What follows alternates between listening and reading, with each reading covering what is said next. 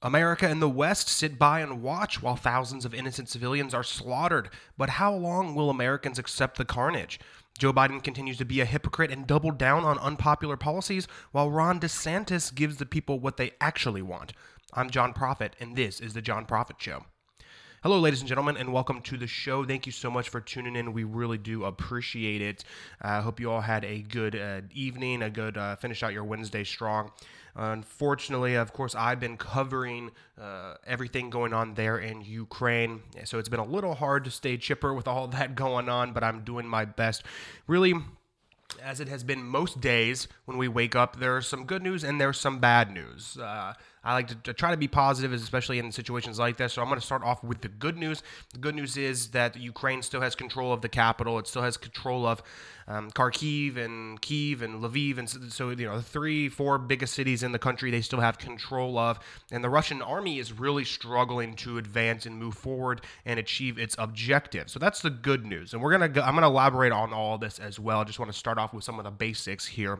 The bad news is that the Russian military, while they are significantly struggling to move things along and really achieve a number of objectives that they've set out for themselves, they have secured their first major victory. Unfortunately, Russian troops were seen Thursday in the center of Kherson. It's actually one of the most southern cities there in Ukraine. It's a Black Sea port city in southern Ukraine. They captured it a day after we actually saw troops walking the streets there, Russian troops walking the streets there, about a day after Russia claimed to have taken control of the city. As many as 300 people have been killed as the Russians entered the city, its mayor estimated, but he said many of the bodies were rendered unrecognizable due to the Russians' high-powered weapons. The mayor and the Russian defense officials claimed Wednesday that Russian troops gained control of the city of about 250,000 to 300,000 people, but other Ukraine officials, including President Volodymyr Zelensky, countered that Ukrainians were still putting up a fight.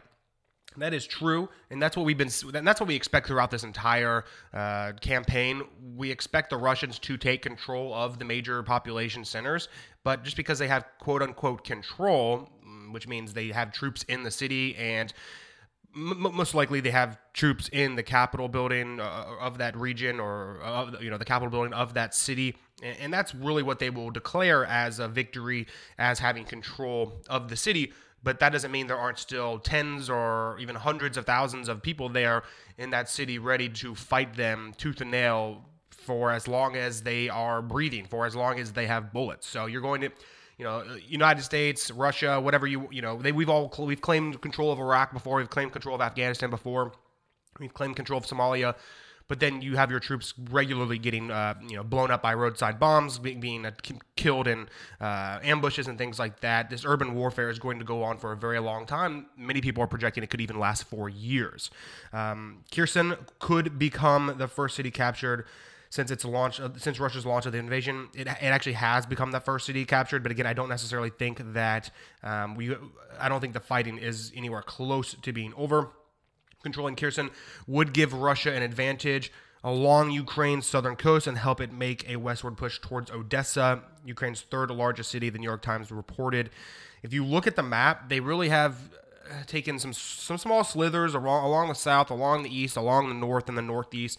But they really haven't, if you look at Ukraine as a whole, they really haven't taken up much land. I don't know how long it's going to take for them to actually claim control over the whole country. I don't know if they'll actually ever be able to claim control over the whole country, which is why I do think the fighting will go on for a while. And Putin ultimately will not be able to declare a victory because he's not going to be able to occupy Ukraine. He's not going to be able to keep hundreds of thousands of soldiers there indefinitely, especially when they are dropping like flies, their machinery is being destroyed, they're running out of supplies, and they don't really want to be there in the first place. Not to mention, I don't think they have the capacity to control a country as large as Ukraine. But of course, they are making moves. They're going to push towards Odessa to the west there from Kherson, and they're going to try to take control of that because it is an extremely important port city there where they can send in all kinds of additional troops and supplies and things like that. We already see Russian warships moving through the Black Sea to eventually go over to Odessa and unload, again, whatever equipment and soldiers and all of that they're looking to do there. I was hoping Turkey would prevent this from happening. Turkey's not happy. Typically they are pretty close with Russia, but they were not happy about this invasion. There were still Turkish citizens there in Ukraine. and it's obviously being carried out very sloppily, and they're unhappy about it. So there were reports early on that they were going to lock down the Black Sea and not let people through the Strait of Gibraltar there, and so we'll see if that is going to be a thing or not. I'm not sure that Turkey, even though they're upset about this, wants to get into an all-out conflict and actual military exercises against Russia. So we'll see how that progresses. But I will say the good news is that Kherson was one of the most southern cities of Ukraine. It was right outside of Crimea. So they really, and not to mention, they really had no real Ukrainian troop presence in that city. They didn't have any protection from the Ukrainian troops there. It's a relatively small city, 250,000 people, where Kyiv has 4 million people. Obviously, very very relatively small compared to Kyiv, Lviv, and many of the other, and Odessa and Kharkiv, in cities like that. So this, of course, because of the size of the city and the location, it literally was right there where Russian really was able to launch their strongest attack force, and their strongest moving front was there in the south, and a lot of it was because they already controlled Crimea, so they were able to really launch a major attack there. Not to mention it was a small city, and there were very few troops there. They're all in the east. They're all up by Kyiv. So it really was going to be the easiest city for them to take, and it still took them, 9 days of war to take control of that city. So they really are moving slowly. They really are struggling. As of midday on Wednesday, approximately 82% of the 150,000 Russian troops had been deployed into Ukraine.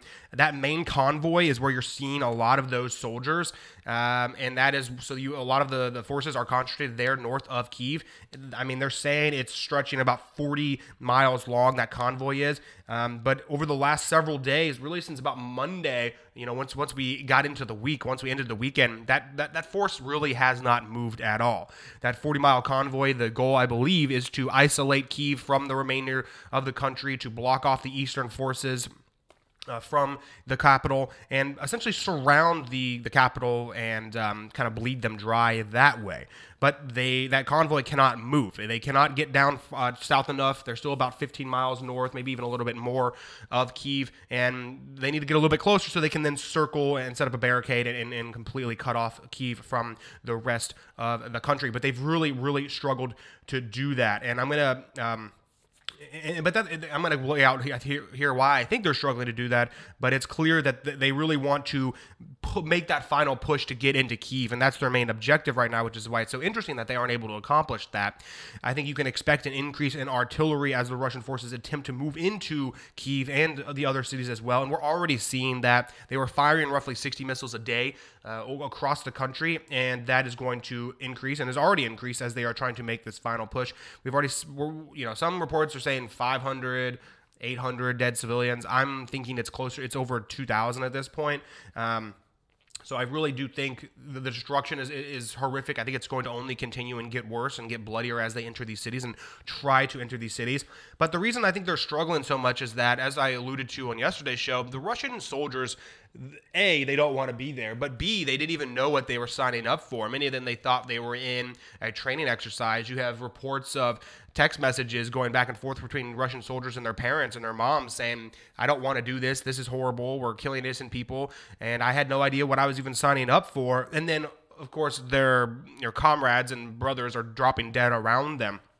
So we're seeing things, and so that I think the morale is extremely low. I've already seen reports of several abandoned tanks where they weren't disabled, they weren't destroyed, they just gave up, they just fled. We've seen multiple reports of Russians fleeing. We've seen multiple reports of Russians being captured. Many of them are dying. We're seeing dozens and dozens of helicopters and planes be shot out of the sky with a lot of these Stinger missiles that are surface to air missiles, essentially very powerful rocket launchers, if you will, for those of you who don't really know what I'm talking about. So I really I don't think that these soldiers are really in the fight. We've heard them yelling at each other, yelling at commanders, asking where the food is, where the fuel is, and many are outright saying they are not fighting. They're refusing to press forward, and we've seen reports of them shooting holes or puncturing holes into the gas tanks of their own vehicles, so they run out. We have to also remember that this is, you have to remember that it is very, very cold there. It's a cold country in general, but it's also still winter time, and they're going to be very cold. And I've talked to some soldiers. I talked to Lieutenant Colonel William Prophet recently, and yesterday afternoon, and he was saying that he believes and knows that soldiers, when they're in this situation, they're going to do whatever they can to stay warm. So you have this 40-mile long convoy, and it's just sitting there idling, which means they're burning gas. A lot of these big vehicles, they can burn, you're looking at like 10 miles to the gallon. You're looking at really, really bad.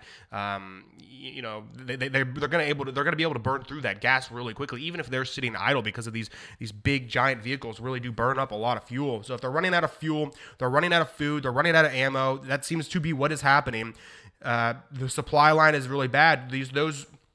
You do not want those vehicles sitting there idle and burning gas. You want them to get up to the front line where you're going to launch your attack from, drop off the supplies, and go back and refuel. And if you can't go back and refuel, you're going to run out of food. You're going to run out of fuel, and you're going to run out of ammo. And the morale is already really low, and I think it's only going to continue to deteriorate as the situation gets worse, as more Russians die. I don't understand, when we look at the coverage on social media, we look at the coverage on the legacy media, we don't know. We're not getting any information as to why that convoy has stopped. What has happened? We all want to know, at least those of us very invested in this, what is happening at the front line? What is happening? Why can they not move forward?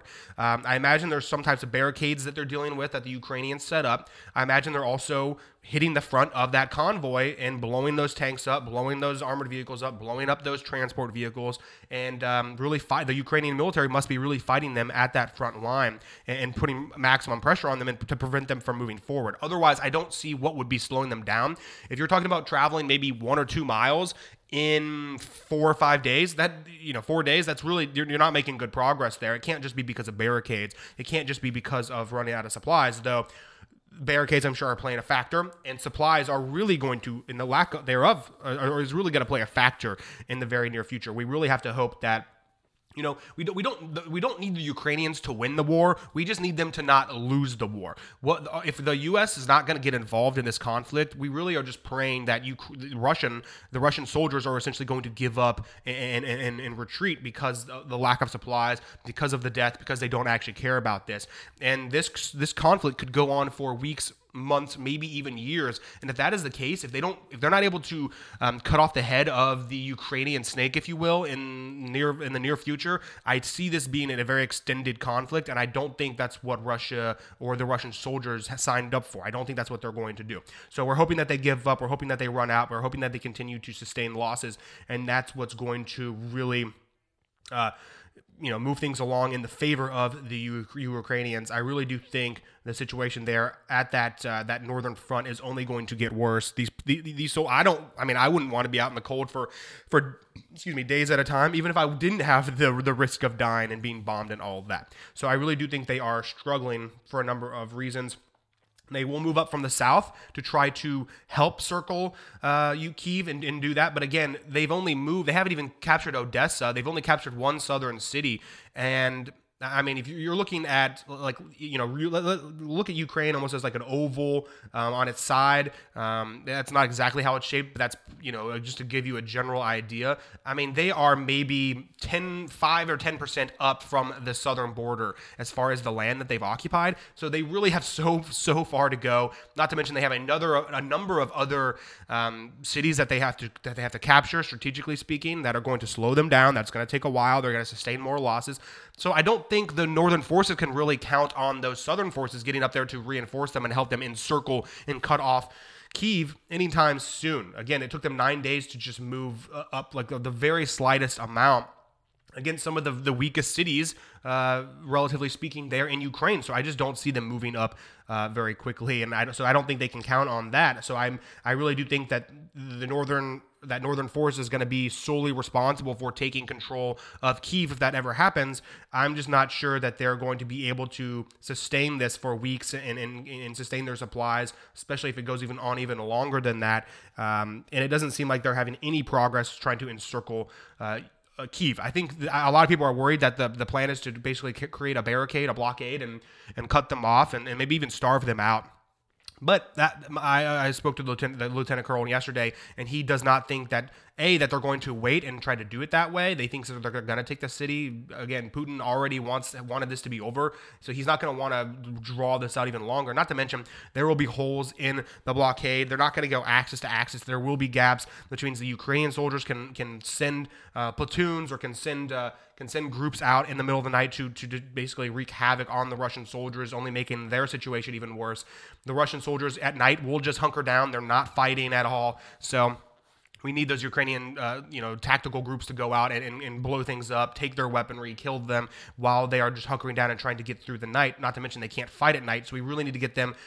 Obviously, we need to get them those anti-aircraft, anti-tank weapons, those Stingers, which we are already doing. But we also need to get them night vision goggles and equipment, because the Russians are not fighting at night. So the Ukrainians could really get an advantage if they're willing to go out and mess with them at night. Not to mention, even with a relatively strong barricade or blockade, there will still be holes. Like, as I mentioned, they would not be axis to axis. So you're still going to be able to get soldiers out and in. You're still going to be able to get supplies in and out.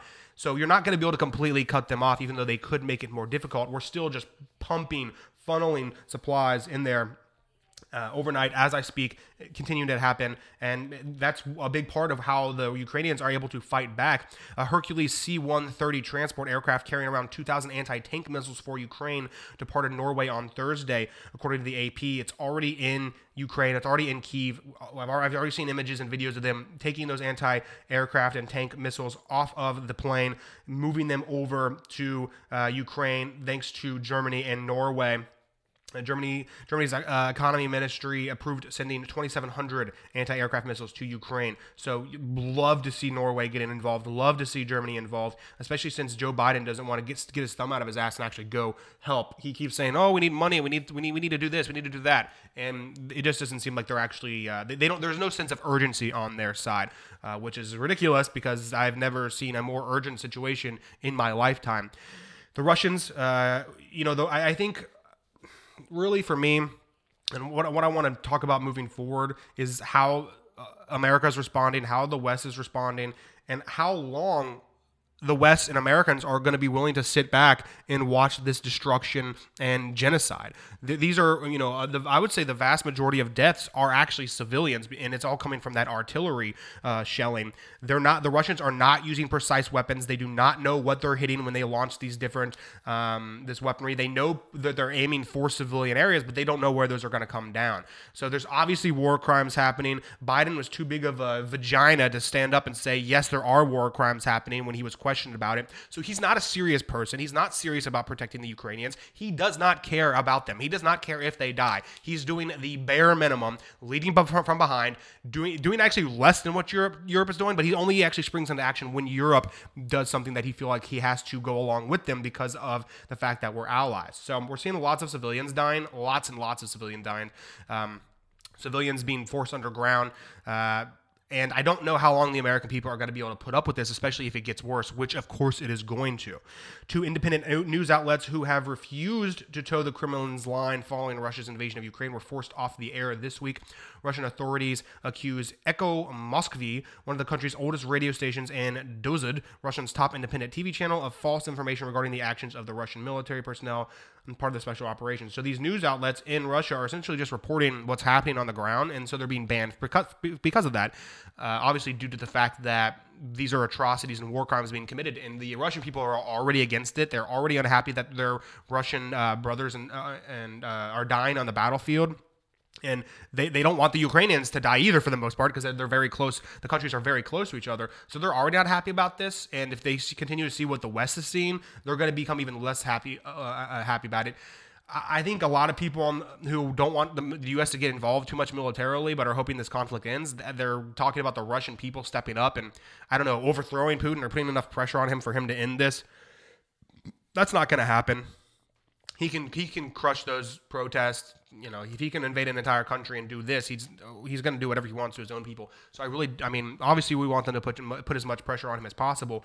But if you think that the Russians are going to overthrow Putin and be able to stop him, it's a ridiculous notion. It's never going to happen.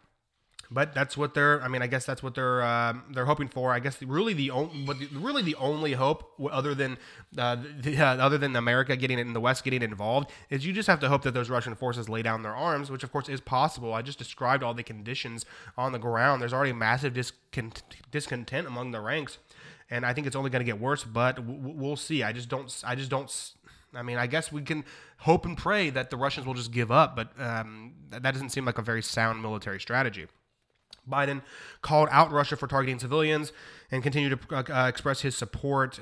He said it's clear they are targeting civilians, except he wouldn't call it a war crime. I don't understand why. He says we're doing everything we can to help Zelensky and the Ukrainians. That's just not true. They haven't even sanctioned the energy sectors. There are still multiple Russian banks that haven't been cut off from SWIFT. Many private businesses are going ahead and refusing to do business with Russia, which is really providing additional sanctions on top of what the Biden administration is doing, and that's really where they're getting hit, is because these private corporations are doing this. Chelsea FC's one of the Russian oligarchs who is the owner has announced he's selling the club. You've seen multiple yachts and condos and things like that of Russian oligarchs seized in foreign countries, whether France or Germany. We're going to do that here in the United States, but it could be a prolonged process because of how slow moving our judicial system is, for better or for worse.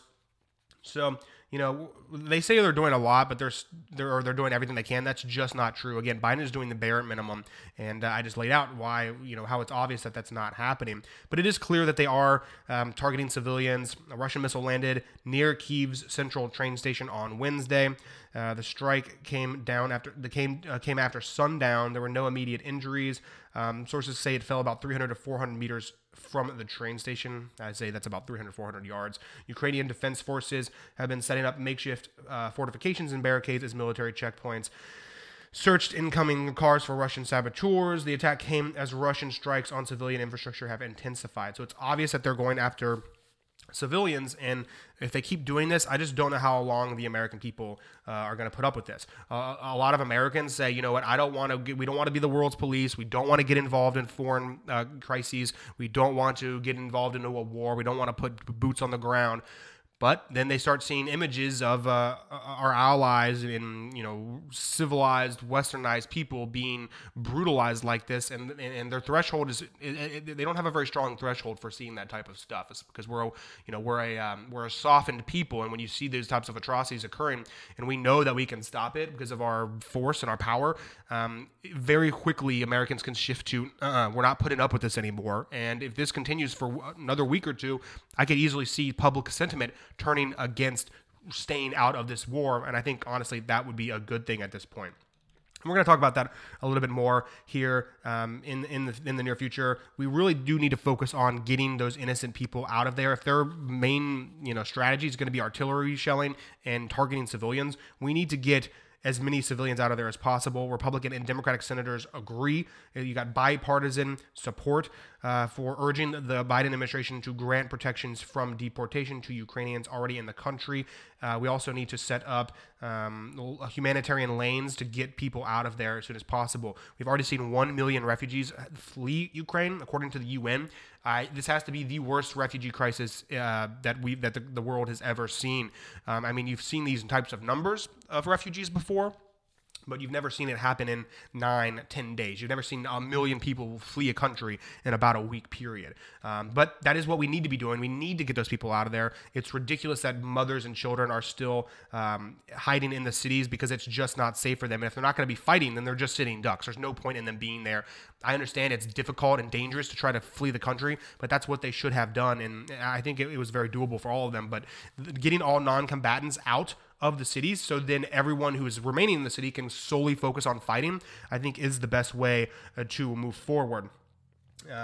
And a lot of Americans don't want to get involved because they say, we don't want a World War III. We don't want a direct conflict with Russia because of the escalation could cause World War III. But it's obvious that World War III is already here. The war has already started. When you declare war against one of our allies, that is you declaring war against us. We don't, just because we're not shooting bullets at each other doesn't mean we're not already at war. Not to mention, it's pretty obvious that at least in my mind, that this is not going to stop with Ukraine. So it's like, where is the line? Just because we don't have a treaty with a country that's an ally, a treaty that, we're not treaty bound to protect them in this types of situations, doesn't mean we shouldn't be protecting them.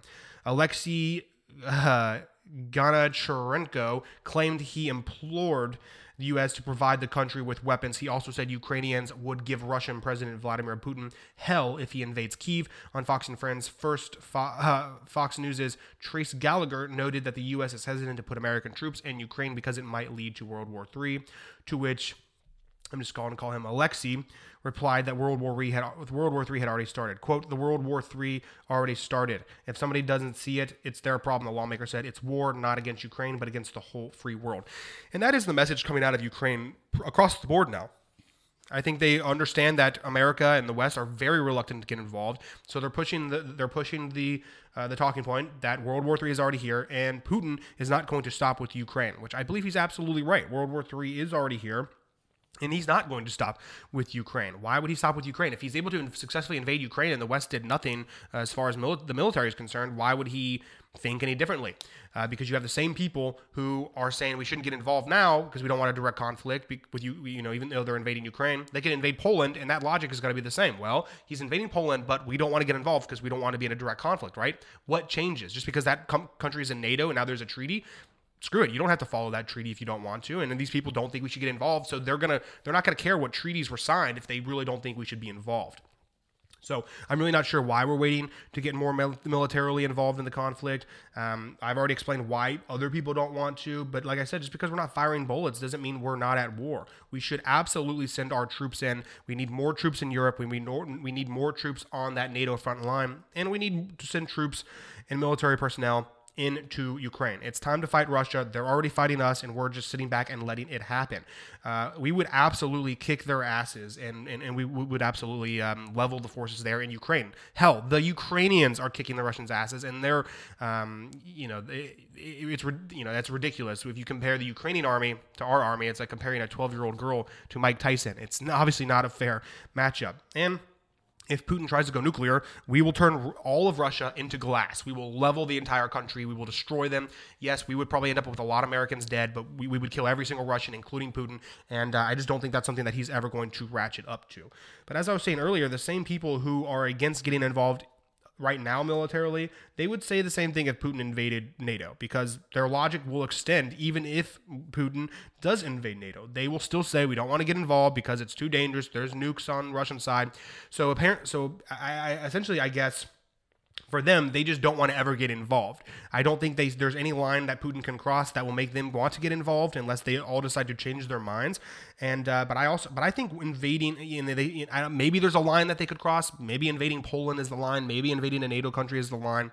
But I think invading a Western civilized country and murdering thousands of innocent men, women, and children and continuing to do so, I think that's a pretty big line that they've already crossed. And I do think we could end this quickly, and I don't think Putin would launch nukes or anything like that. I don't think he's suicidal. I think he's just power hungry. And but we're a nation of cowards, and we don't want to get involved, unfortunately. I guess the people who are against getting involved think and hope that the pressure from sanctions will make Russia give up. But the sanctions, I would say, are probably ratcheted up to about a 90% of what the government sanctions can implement. And I don't think putting in that extra 10% is going to make them stop. These sanctions up to this point are pretty crippling, and they haven't made them stop at all. In fact, they've pressed harder. So I don't think those sanctions are going to work. They said the sanctions were going to stop them from invading. That didn't happen. They said the sanctions, once they were in place, were going to make them not invade anymore. Don't think that's going to happen. If they're going to give it a month and see, like Biden said he was going to give it a month and see what the sanctions had done. If they give it a month, Ukraine will not exist anymore. Putin will be in control, and at that point, the sanctions won't really matter because the war will have be over, at least on the Ukrainian front. So I'm not really sure. I just don't think that's going to happen. Also, what if? I guess they're also hoping the Ukrainian military and the Ukrainian people can hold them back, which I think they have a good shot at. I really do. I think they have a good shot at holding them back long enough for the Russians to give up. But what if they don't? What if they fail? What if they lose? What if Putin wins and Ukraine is completely taken over and tens of thousands of civilians and Ukrainian soldiers are murdered? What happens then?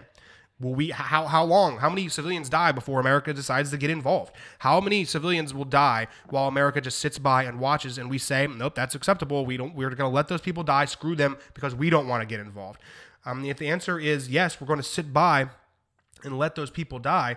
And then the people on the left and people on the right, even which is most, I would really just say most people in general are against our military getting directly involved. They're saying that they're okay with sacrificing Ukraine. They're okay sacrificing the Ukrainian people in order to keep their hands clean.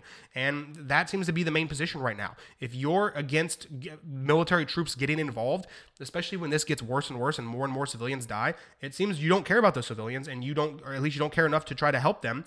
And it certainly seems like you don't care about the country. You don't care about preventing this. This is the genocide. I mean, if you're killing civilians that are unarmed, it's genocide. There's no other way around it. So it just seems like that the commentary, the elite who can are basically on social media and are on the commentary elite that are on TV all the time, they just don't seem to have any interest in getting involved because, I guess they're cowards. I don't think the American people will have any interest in staying out and watching this entire country get slaughtered.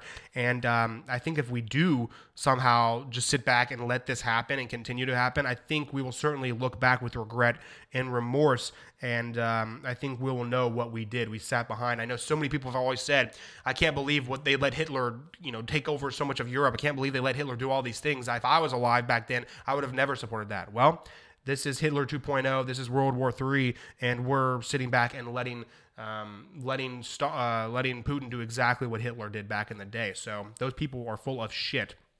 And I really don't think it has to get much worse before Americans will want to get involved. CBS Morning, and you even have liberals already kind of saying, hey, what are we going to do here? When are we going to get involved? CBS morning host Gayle King pressed Vice President Kamala Harris on whether or not the United States would ever send troops to Ukraine during a Wednesday morning interview. King asked Harris what it might take to make Biden reconsider the pledge not to send American troops to Ukraine, but Harris did not deviate from the president's language. Quote, I hear you on that, but those images are heartbreaking to watch. We see innocent civilians being killed. We see children being killed, and the administration has made it clear there will be no boots on the ground, King pressed. What will it take? Will anything change that? Will we stand by and watch innocent people continue to be killed here? That's a great question, and I can't believe a liberal is asking it, but she is. And if she's asking it, a lot of Americans are asking it. Kamala Harris responded, well, Gayle, you're obviously right, absolutely right. It's heart-wrenching, it's heartbreaking. The image of a missile that struck just right next to a children's playground. The Ukrainians who are, as civilians, taking up defense of their nation out of pride and also an understanding of what it is at stake in terms of their vitality and independence, so it's heart-wrenching to be sure. Okay, well, that's not really a response. She just said, yeah, it's sad and it's unfortunate. Okay, so it's sad and unfortunate, but we're just going to let it happen? Is that what you're saying? Like, how sad and how unfortunate and how horrific does that have to become before we get involved? She's not going to give an answer on that, of course. But not only are they signaling and explicitly refusing and condemning the option of getting involved, they're actually canceling or at least postponing regular military training exercises that had been scheduled far before this ever went down. The Pentagon postponed a planned test this week for Minuteman III intercontinental ballistic missile amid signs of nuclear tensions with Russia. Quote, today, I want to talk a little bit about something that we are not going to do, Pentagon Press Secretary John Kirby said during a Wednesday briefing. And I want to explain why last weekend, as you saw, President Putin directed a special alert of Russian nuclear forces. Now, in this time of heightened tensions, the United States and other members of the international community rightly saw this as a dangerous and irresponsible, and as I've said before, an unnecessary step. So they don't want to test one of their missiles, their intercontinental ballistic missile, because, I don't know, they're afraid of Putin, I guess. So not only are they refusing to really help the Ukrainians to the full extent of their power and ability, they're actually signaling to Putin, hey, like, we are cowards, we are a paper tiger, we are not going to get involved at all. We're actually not even going to test our own missiles because we're afraid of you. So Putin has Biden running with his tail between his legs, and it really is sad, but that's what you get when you elect a Democrat. Democrats are not tough, they don't know anything about war, they're not willing to fight, and they don't care about the people around the world being subjected to this, clearly. Otherwise, they would be doing more. And it's pretty obvious considering this always happens under Democratic leadership. White House Press Secretary Jen Psaki said Monday on social media after pointing out that that President Biden, I should say, was the vice president the last time Russia decided to invade Ukraine. Quote, I was at the State Department. The president was the vice president the last time Russia invaded Ukraine. This is a pattern of horror from President Putin and from cronies around him. Yeah, it is a pattern. How funny is it that when Joe Biden's president, Putin decides to invade? When last time he decided to invade, Joe Biden was vice president and Barack Obama was president, who was just as weak and soft, and had much of a jelly spine as Biden himself. And funny, they didn't invade under Donald Trump. Very interesting. Yeah, we all know that there's a pattern here. It's the pattern is that the enemies and the evil actors across the world are not afraid of liberals and Democrats when they are in power. And it's just so sad to me because I keep saying, oh, all these people are like, oh, we shouldn't get involved. We shouldn't get involved. We shouldn't get involved. But eventually we're going to have to get involved because Putin is not stopping with Ukraine. So why would we let him get more power and kill more innocent people when we're going to have to get involved no matter what? Do they really think because the same people who are saying we shouldn't get involved, they don't think the Ukrainians can win.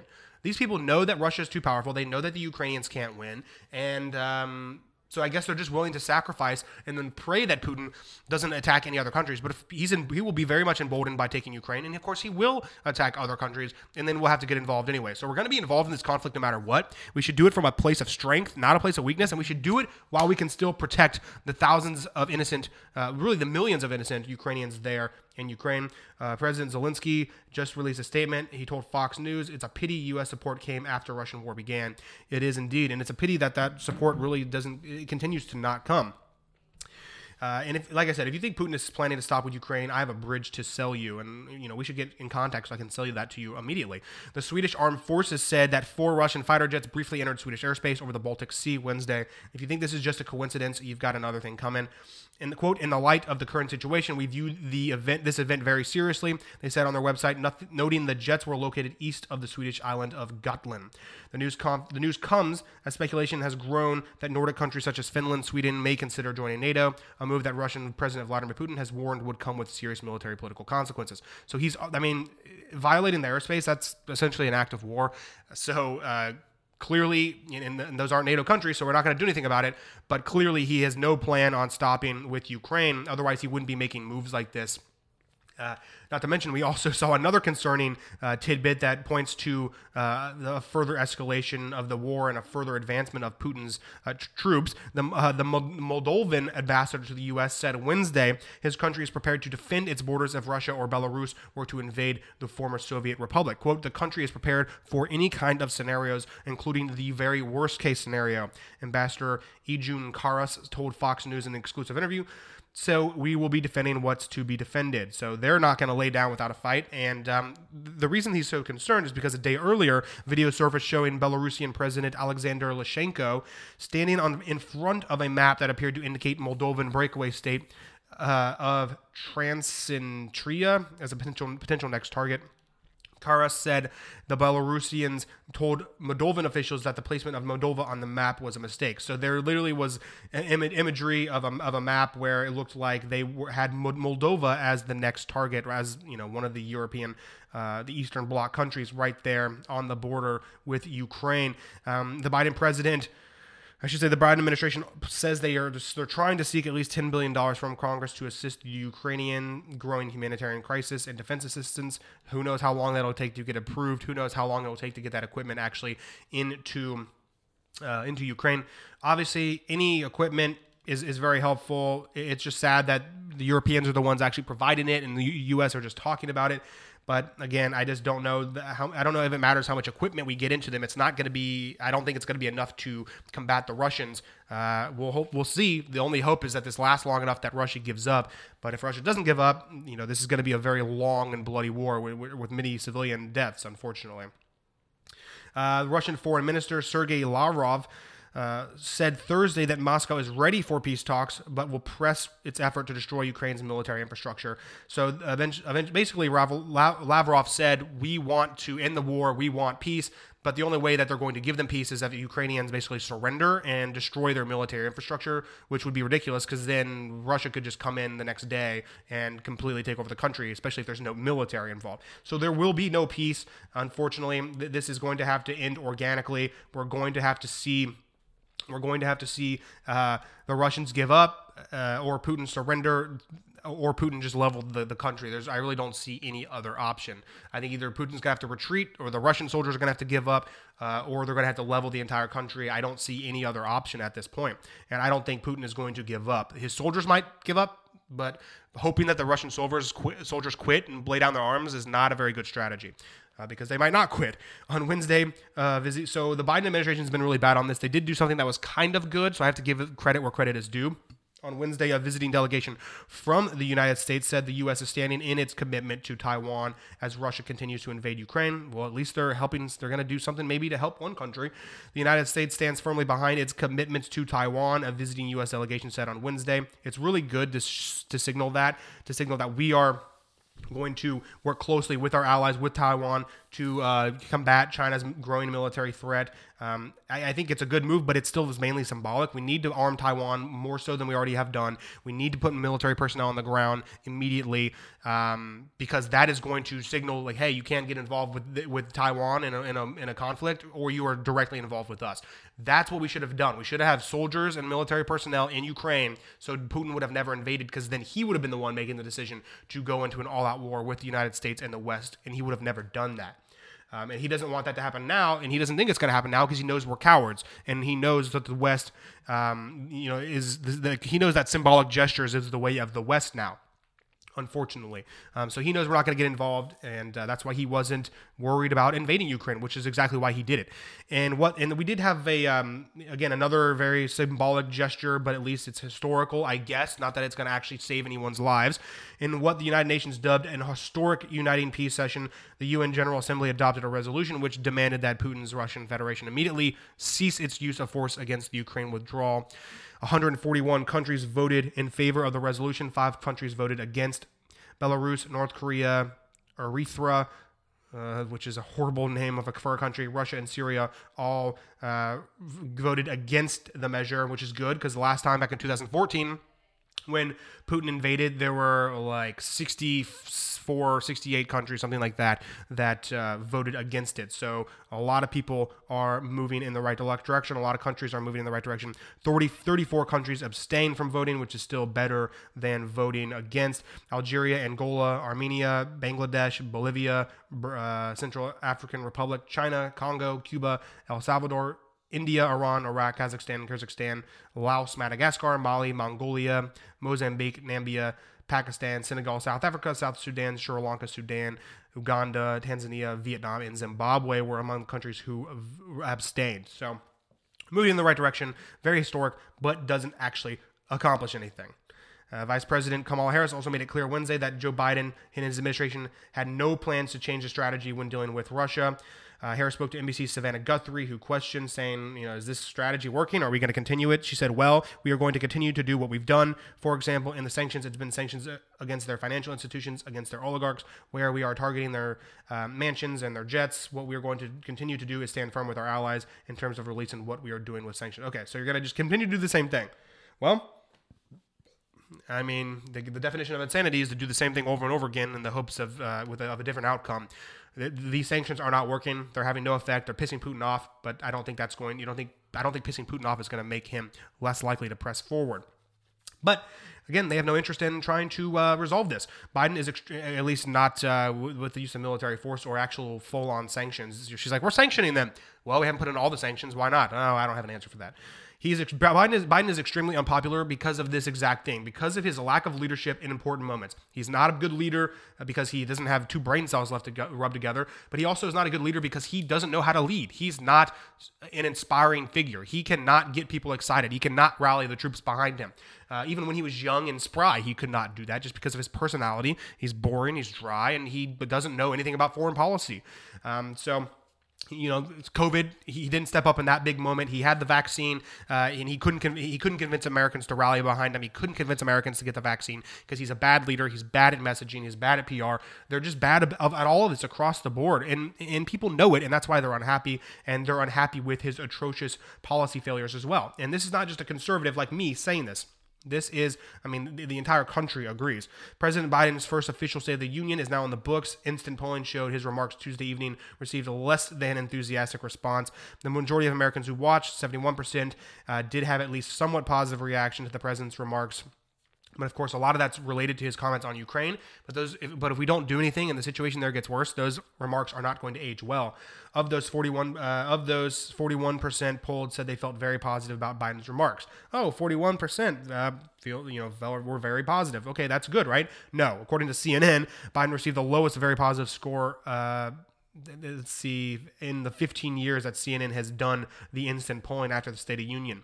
So in the history of this instant polling, no one has had a worse reaction to their State of the Union than Biden.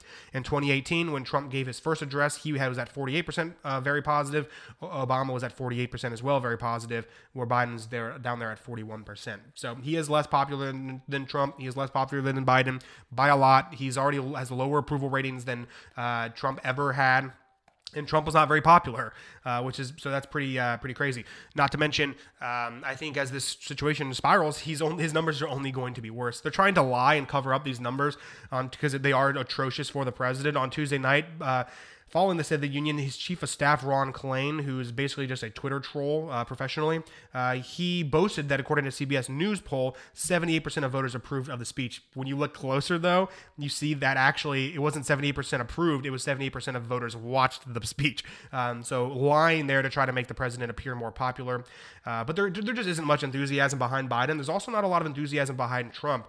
And the American people do not want a 2020 presidential rematch. About a third of voters in a new poll, 32%, say they want President Biden to run for re-election. 64% said no. So 64% of the country say they do not want Biden to run for re-election. That means he's dead. He's a ghost. He's a dead man walking. There's no way he's politically done. It's over with. And again, I think those numbers are only going to get worse. 40% want Trump to run, and 56% say no. 56% isn't the death sentence the way 64% is, but if you're having the majority of Americans who don't even want you to run, that's not going to result in a victory, most likely. I guess Trump could win if he beat Biden, but that would just because Trump's like the second least popular president ever, and Biden would be the least popular president ever. So he could beat him the way he beat Hillary, but I think he has the worst shot of beating Biden out of anyone, or beating the Democrats out of anyone. And honestly, I think Trump's going to run. I think if they can roll Biden out there, he's going to run too. But the country really does not want that. And Trump's unpopular because of his personality. Biden is unpopular because of how old he is and how decrepit he is, but also because of his policies. So Trump's policies are popular, but his personality is not popular.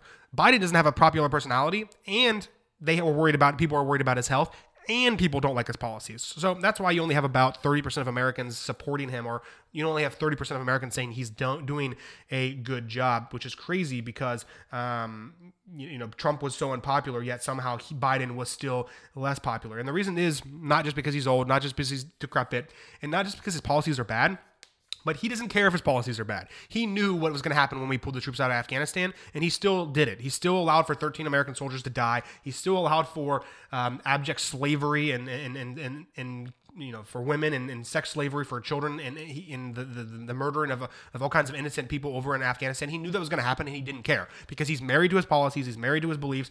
He thinks he's the smartest guy in the room, even though he's one of the dumbest people in the room. So he refuses to pivot. Pivoting doesn't always work, as we've seen from Ross and Friends. Sometimes there's nowhere to pivot, but Biden does have places to pivot to, and he refuses to do it. He refuses to adjust to public sentiment or change to based on the reality on the ground. He keeps doubling down on what people hate most about him, which are his bad policies. And if the American people tell you what they want, and you continue to refuse to give it to them, then don't be surprised when they remove you from office.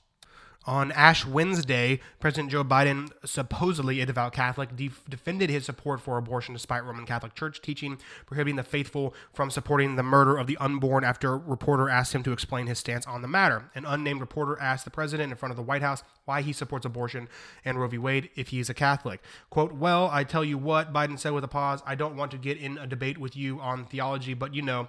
Okay, so Biden clearly was annoyed with the question, but was stopped short from going into an answer because his wife came and saved him. We all know Joe Biden, his wife, is actually the one running the country right now, along with Ron Claim. He says, "I'm not going to make a judgment for other people," Biden concluded after a tug on his arm from his wife. So, Biden is obviously not a Catholic, even though he claims to be one. You can't support abortion and be a Catholic. That's like supporting factory farming and being a vegan. It doesn't make any sense. You can't be eating cheeseburgers and claim to be vegan and claim to care about cows. You can't be a Catholic and claim to care about Catholic theology and principles and care about unborn children when you support the slaughter of unborn children. So, and that's the problem with him. He's full of shit and everyone knows it. Everyone knows he's a liar. Everyone knows that he says to be something and he's not. He says that things are going one way, and they're not. He says the country is doing well, and then they're not. And if you question it on it and say, well, people aren't happy, why are people not happy? He will just say people are too stupid to be happy, and they don't understand what I'm doing. And he just blames the American people instead of looking in the mirror and taking responsibility for himself and his actions and his policies. And instead of accepting the fact that people don't like him, they don't like what he's doing, they don't like his policies, and maybe he should take a look at that and try to change some things in order to garner more approval. But he doesn't care. He's already president. He knows he's not going to be president again, and he's just going to stick to his guns, even though those guns are actually pointing right at his own face.